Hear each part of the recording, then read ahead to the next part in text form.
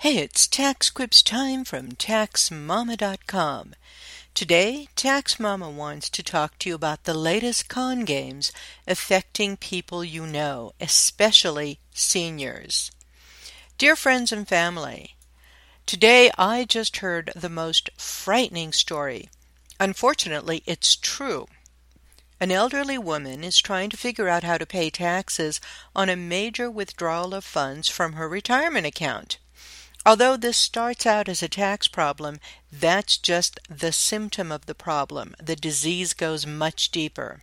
This woman met someone on the internet who became her really good friend. He convinced her he was a millionaire and after a while told her a story about someone being hospitalized and needing funds and that he would pay her back. He was able to prove to her that he had $1 million in a bank account by giving her an account number and a phone number to call. And she agreed to help him. How?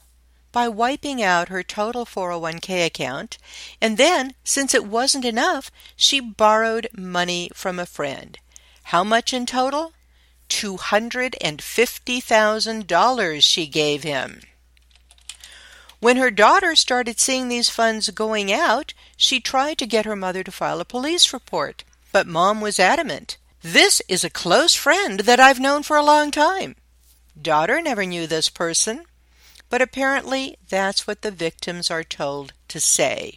This is absolutely powerful stuff.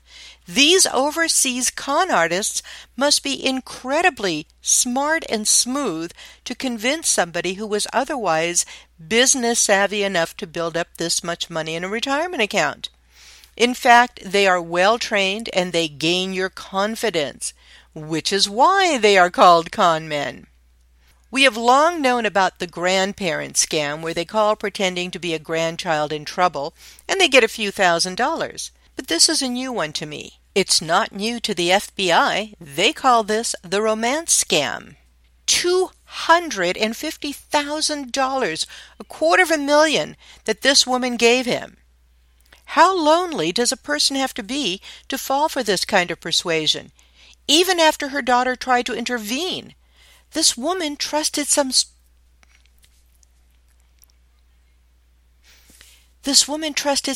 total stranger instead of her daughter. Friends, please stand firm. When your parent or friend is sending money to anyone you don't know, stop it, even if they get angry with you. And if it's you, and you are believing someone you've never even met about how much they care about you and rely on you, and how they will pay you back, even after they give you ways to, quote, verify who they are or how much money they have, none of it is true. Please get advice from someone you do know and trust before releasing a dime. And never ever use money from your retirement savings or borrow funds for them. If you don't actually have the cash on hand, just say no. If you have to, block them or hang up on them. And if you're really smart, you will report them to the authorities. There is no way to find or stop these people if you don't tell the cops. Oh, sure, it's embarrassing, especially if you already gave them some money, and no, you won't get the money back. But you might prevent someone else from getting scammed, and by filing a police report, you will be able to write off the theft loss.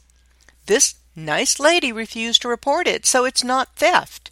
She gave away $250,000 willingly, and still owes about $50,000 to a friend, and taxes on $200,000 of income that she never got to spend on herself. To make comments and toss in your own ideas, please drop into the Tax Quips forum. And remember, you can find answers to all kinds of questions about scams and other tax and business issues free. Where? Where else?